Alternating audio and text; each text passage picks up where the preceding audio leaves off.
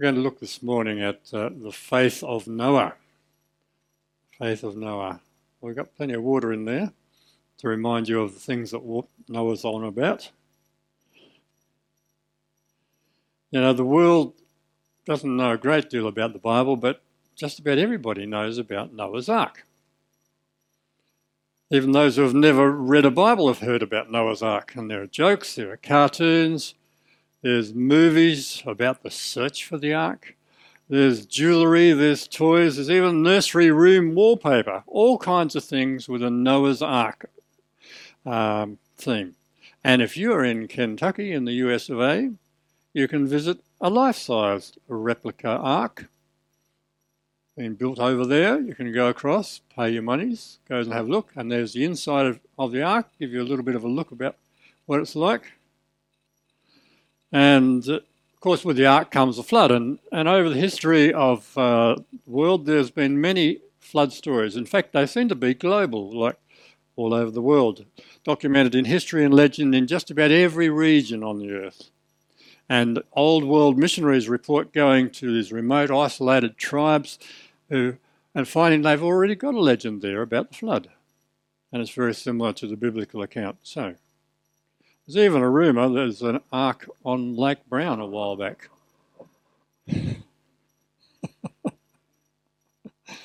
The Links magazine, the parish magazine in the USA, had a humorous little article about Noah in it. It said, "Everything I need to know about life, I learned from Noah's Ark. Firstly, don't miss the boat. Secondly, plan ahead. It wasn't raining when Noah built the ark. And then, what about this? They said, stay fit. When you're 600 years old, someone might ask you to do something really big. Don't listen to the critics, just get the job done. What about, for safety's sake, travel in pairs. And remember, the ark was built by amateurs. The Titanic was built by professionals. So no matter the storm, when you're with God, there's always a rainbow waiting." Before we look at this story, let's come to the Lord in prayer. Gracious Lord, we pause in this moment as we think about Noah and the ark and the flood covering the whole world. Pray that you'd open our eyes and our ears to see what we need to hear and see and to understand. And we ask it in Jesus' name. Amen. So, you know, as you read through the Bible, there's a storyline going all the way through. And it's basically a storyline about the history of salvation. And it's got the progression of things that God has done in order to save the humans that he made from the results of their messing it up. And at this point in the story with Noah, mankind is at a very deep low point. Genesis chapter 6, this is where mostly we'll be this morning. Genesis chapter 6, verse 5, the Lord saw how great the wickedness of the human race had become on the earth, and that every inclination of the thoughts of the human heart was only evil all the time. God was so disappointed in his creation that he said in verse 7, so the Lord says, "Oh dear, I will wipe from the face of the earth the human race I've created." And he was determined to do what so many of us would just love to do, which is completely eradicate evil from all creation. And if you ever wondered what it would look like to eradicate evil from all creation, if God did that, well, this is what it looks like. It's the story of his first attempt to do that, and he decided he would have a flood over the whole world. Fortunately, because at the moment we're in that boat that's just gone over the waterfall, fortunately for the survival of us, there was one man who caught God's attention. In the midst of dreadful iniquity, so bad that fallen angels were interacting directly with people. The sons of God were taking beautiful women for their wives, and that's just saying they were really seriously into occultic practices. In the midst of that, we have verse 8, but Noah found favour in the eyes of the Lord. Only one man and his family in the whole world. How deeply sad for God that virtually every person that he's brought to life and whose life is actually sustaining, because in him we live and move and have our being, every single one apart from Noah was so far gone that God could not bring himself to save them. And so verse 13, so God said to Noah, I am going to put an end to all people, for the earth is filled with violence because of them, and I'm surely going to destroy both them and the earth. And so, make for yourself an ark of cypress wood. And Noah, God's only good guy, demonstrated how worthy a good guy he was by obediently building a gigantic floating, and the Hebrew word is for ark is literally just a box.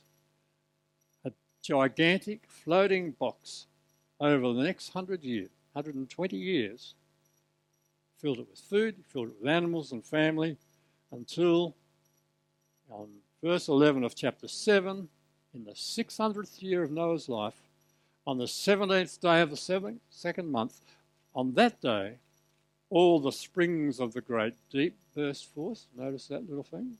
Where did the water come from? The springs of the great deep burst forth, and the floodgates of heaven were opened, and the rain fell on the earth for 40 days and 40 nights. And there's Noah. We're going to look at a little bit of the evidence for this flood later on, but first, Noah, his character. What sort of a guy is he? What do the New Testament writers say about him? We have to take a trip to Hebrews chapter 11 to see his first two words, very important for Noah, by faith. By faith, Noah, when warned about things not yet seen, in holy fear, that's reverence, he built the ark to save his family. And by his faith, he condemned the world. And he became the heir of righteousness that comes by faith. Faith. A little story about faith. It's in New York. It's in the Harlem district, and there's a blind girl. She's on the 4th floor window, and the house is on fire. And the firemen were desperate because they couldn't get their ladder truck in to get this up to this girl who's up there. They've got a net below, but they couldn't get her to jump into the net because she couldn't see. She didn't know there was a net there. What are they going to do? Finally, her dad turns up, gives him the bullhorn. He shouts out and says, "Jump!" She heard her father's voice. She obeyed. She jumped. And she was so relaxed, she didn't break a bone, she didn't strain a muscle, because she trusted her father completely. When she heard her father's voice, she did what he said to do and trusted him to help. And that's what Noah did. He heard his father's voice. And he jumped. And he spent 120 years following a simple instruction.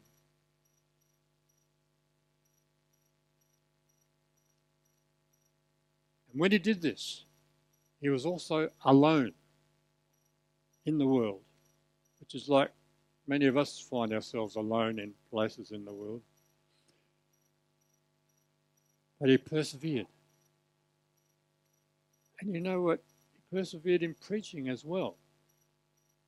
Although the world around about him couldn't understand what he was saying, didn't know what he was about, disagreed with him, he kept on preaching. And Hebrews 11 verse 7, which says that the Hebrew writer says he warned of things not yet seen.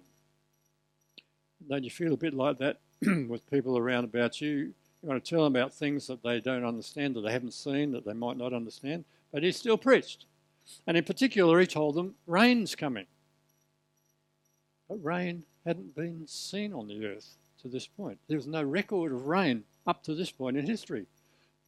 Genesis chapter 2 verses 5 and 6 says, "Now no shrub had yet appeared on the earth, and no plant had yet sprung up, for the Lord had not sent rain on the earth, and there was no one to work the ground, but streams came up from the earth and watered the whole surface of the ground.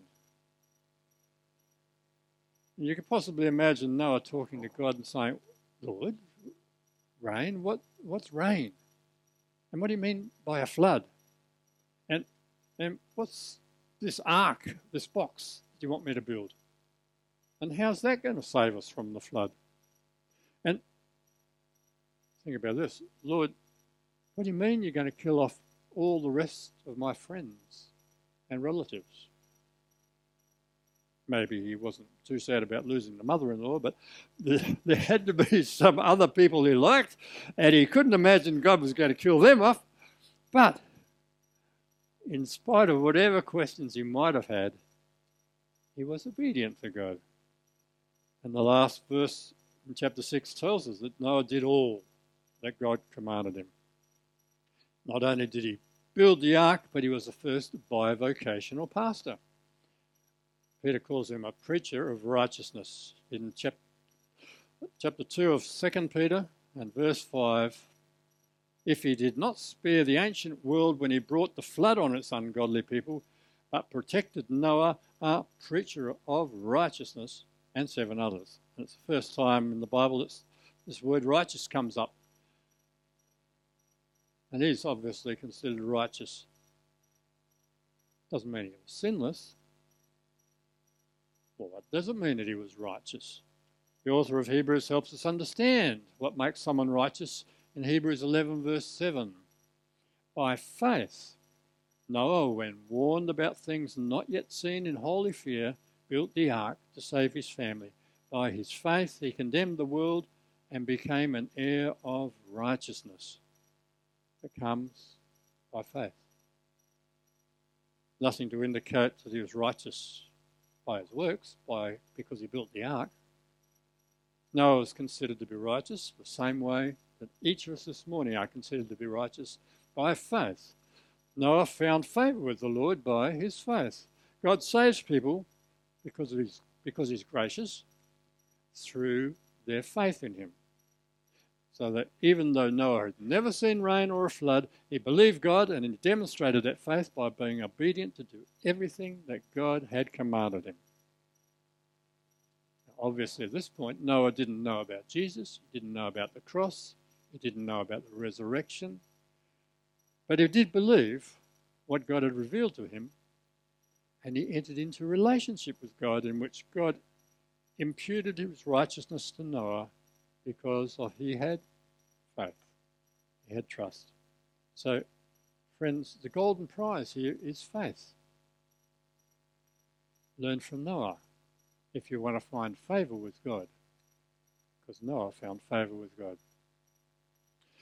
So let's look at a bit of evidence which hopefully will bolster our faith, and I'm sort of aware that if you start to get into the whole scientific evidence for the flood and the creation science ideas, that we could be here 3 or 4 weeks. So we're not going to be here for long. We're just going to have a bit of a dabble at a few things.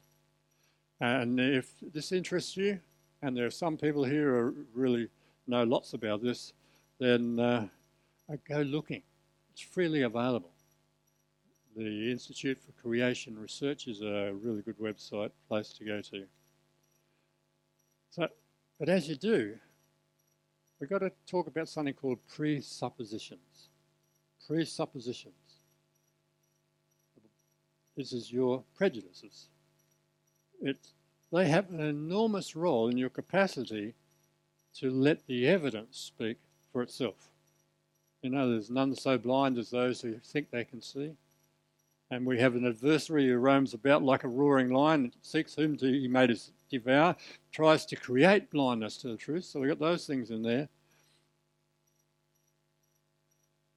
So when we hear what the secular scientists say, when they say they have objective truth, it's not really the case. They're really a bit like a priesthood. You know, the job of the priest is to guard the body of knowledge, the information which you hold as your truth, collection of beliefs which you have chosen as agreeable to your worldview. And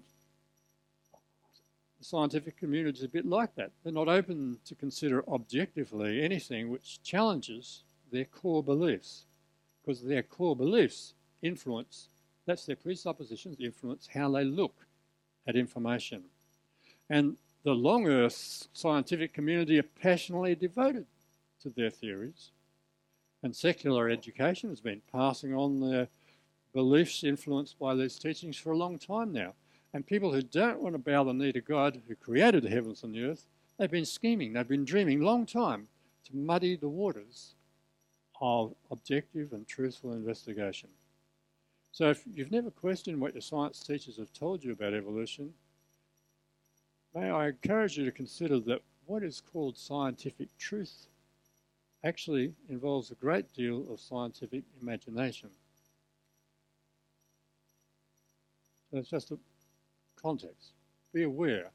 Everyone starts, you can only see from where you are, but you need to evaluate, where are you coming from? Here's one genuine question. How are you going to find enough water to cover the entire globe? That's a good question, isn't it? That's an enormous amount of water. Well, before the flood, we know from the scriptures, there was water above and there was water below.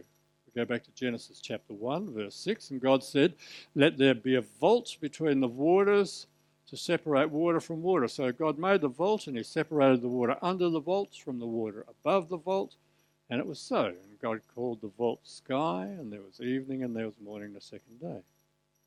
And there was underground water, as we read a little bit earlier. Genesis 2 verse 5, now no shrub had yet appeared on the earth, and no plant had yet sprung up, for the Lord God had not sent rain on the earth, and there was no one to work the ground, but streams came up from the earth, and they watered the whole surface of the ground. Now, we know what bore water is. Before the flood, there must have been heaps more underground. Both rain and underground water were released over 40 days and nights to cover the whole earth.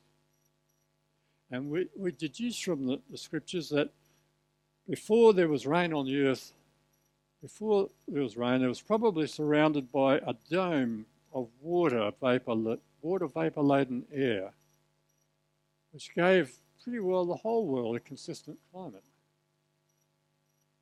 For example, we found well-preserved mammoth fossils in Siberia, where they shouldn't be. They're more tropically oriented. So to produce a flood, God would have disrupted that dome, the vault above, to release vast amounts of water, and so climate would have worked differently then to what it does now. And at the same time, you've got vast seismic activity occurred in order to release underground water and move around continents and mountains. Just one article from the website of the Institute for Creation Research. I'm going to give you some stuff from there. The article was, Genesis Flood Insights More Relevant Today Than Ever. And it referred back to something done in 1960. Oh, not quite there yet.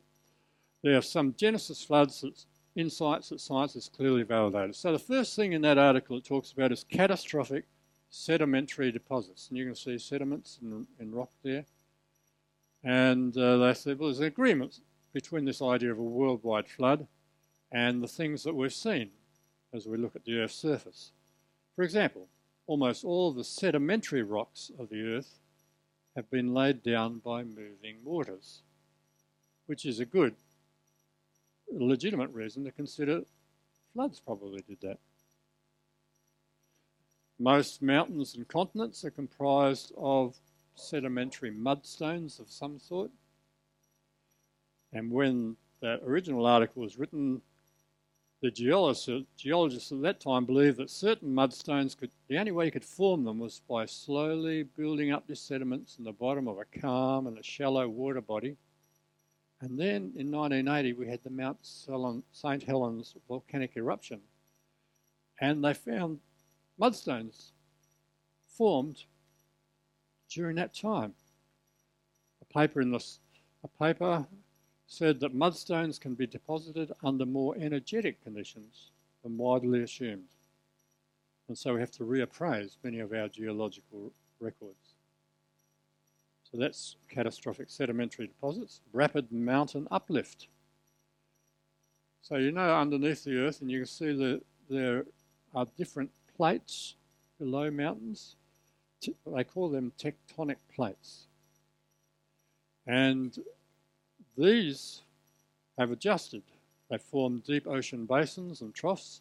So there's bits of the world are connected bigger than just the continents. The continents are just the top part of it. And you can see they join in various places, and many of them join right in the middle of an ocean there. And secular geologists who choose to ignore the implications that there might have been a flood, they say that slow continental plate movements lifted the mountains to great heights. But if you think mountains have to be formed slowly, you've got a problem, because erosion by wind, water, gravity, that happens faster than mountains could have built up. So how could that happen? Well, it seems there was actually a tremendous movement of many of these plates rapidly pushing up the land in a catastrophic way to make the mountains. And then they probably were eroded by the fact that all the flood water has to then run off them. If it happened slowly, the mountains would have just all eroded before they got up there. Recent mountain uplift. Well, they say it's recent. Conventionally, they say there's a 2 to 5 million year time span for all the mountains to rise. But if that's the case, shouldn't they be rising in different places over those periods of time? The guys who wrote that article said that most of the present mountain ranges of the world are believed to have been uplifted on the basis of fossil evidence, they say, during the Pleistocene or the late Pliocene era, which is basically after the flood. And they found that even granite has been found to form quickly from magma. A 2000 study in the journal Nature said, provided flow is continuous, mechanical considerations suggest that, far from being geologically sluggish, granite magmatism is a rapid dynamic process operating at timescales less than 100,000 years, no matter what's going on with the tectonic thing. So anyway, that's a lot of gumbo to say the mountains actually probably happened very recently and very quickly. What about seafloor formation? Seafloor studies from the last few decades show that today's ocean floor, all of it, has formed via the seafloor spreading since roughly halfway through the flood. Whitcomb and Morris suggested ocean basins were deepened after the flood. So it comes down to what happens when you've got to the red bit at the middle. When that comes up, magma is so hot, because the Earth's centre is molten, it is so hot that it speeds up processes like 1 billion times. And of course it goes up, forces all the plates aside, mountains get forced up, trenches are created, and that's somewhere for the water to go after the flood. It means that once the Earth's crust was broken at the start of the flood, this hot mantle material, that's the magma, the lava, forms new ocean basins, makes all the plates move.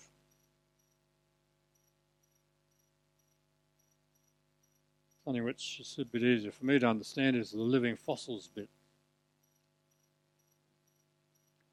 No, I don't know any living fossils.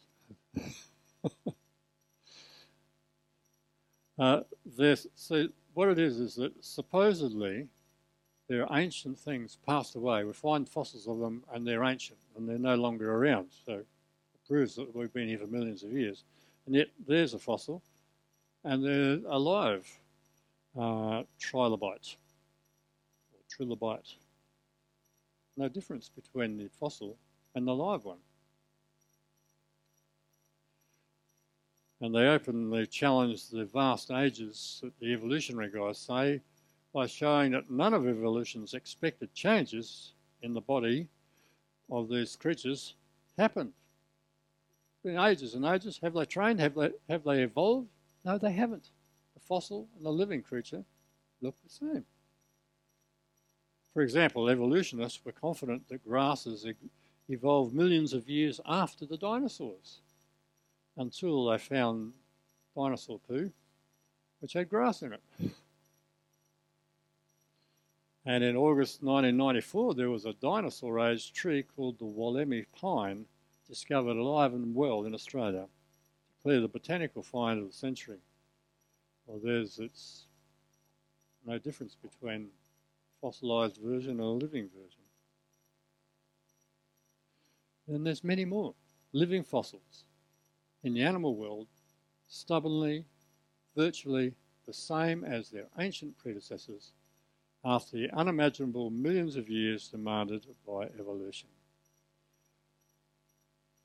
The picture there is of, in the same fossil area, you've got an extinct bird, an Archaeopteryx, and you've got sea stars and grasshoppers in the same level. And one more, you've got the Jurassic shrimp and the shovel-nosed shark and the ray. Some things supposed to be extinct because they've been fossilised, but now they're still alive. Evolution means change, but living fossils who haven't changed, I'll leave you to make the conclusion there. So to sum up what the article says, that living fossils, a rapid alteration of the seafloor, rapid and recent uplift of all the world's mountains, and the catastrophic deposition of sedimentary rocks have all been confirmed by science.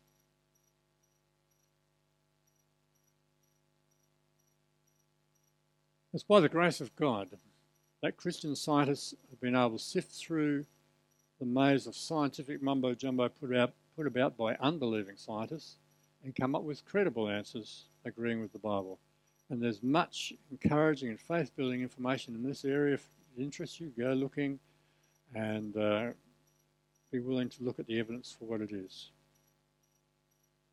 Despite that, many of us really feel that these days are still like the times of Noah, don't we? Genesis 6:5. The Lord saw how great the wickedness of the human race had become on the earth, and that every inclination of the thoughts of the human heart was only evil all the time. But God is looking for people on whom he can bestow favour. He is looking for people who are righteous through their faith in him. He is looking for people to follow Noah's example, to heed the warnings he tells them, to take up the tasks he's called them to do, and to be bivocational preachers of righteousness, preaching to whoever will listen as they go about their God-directed life. He's looking for people willing to put down their own aspirations, their own goals and desires, and listen for the quiet voice of God. People willing to spend time in prayer, not asking, but listening for the truth that God will confirm to you through his written word, through the Bible. And the call this morning is, be a Noah. Find favour with God. Let's pray. We hear the warning for the people round about us, Lord. We hear that the prize is knowing you and listening to you. Even if every other single person in the whole world, that's what Noah had, every other single person in the whole world wasn't listening. But he listened, he obeyed. I pray, Lord, that we will ramp up our faith, that we will trust and entrust ourselves to you, and that we will be Noahs for the glory of our great and wondrous God.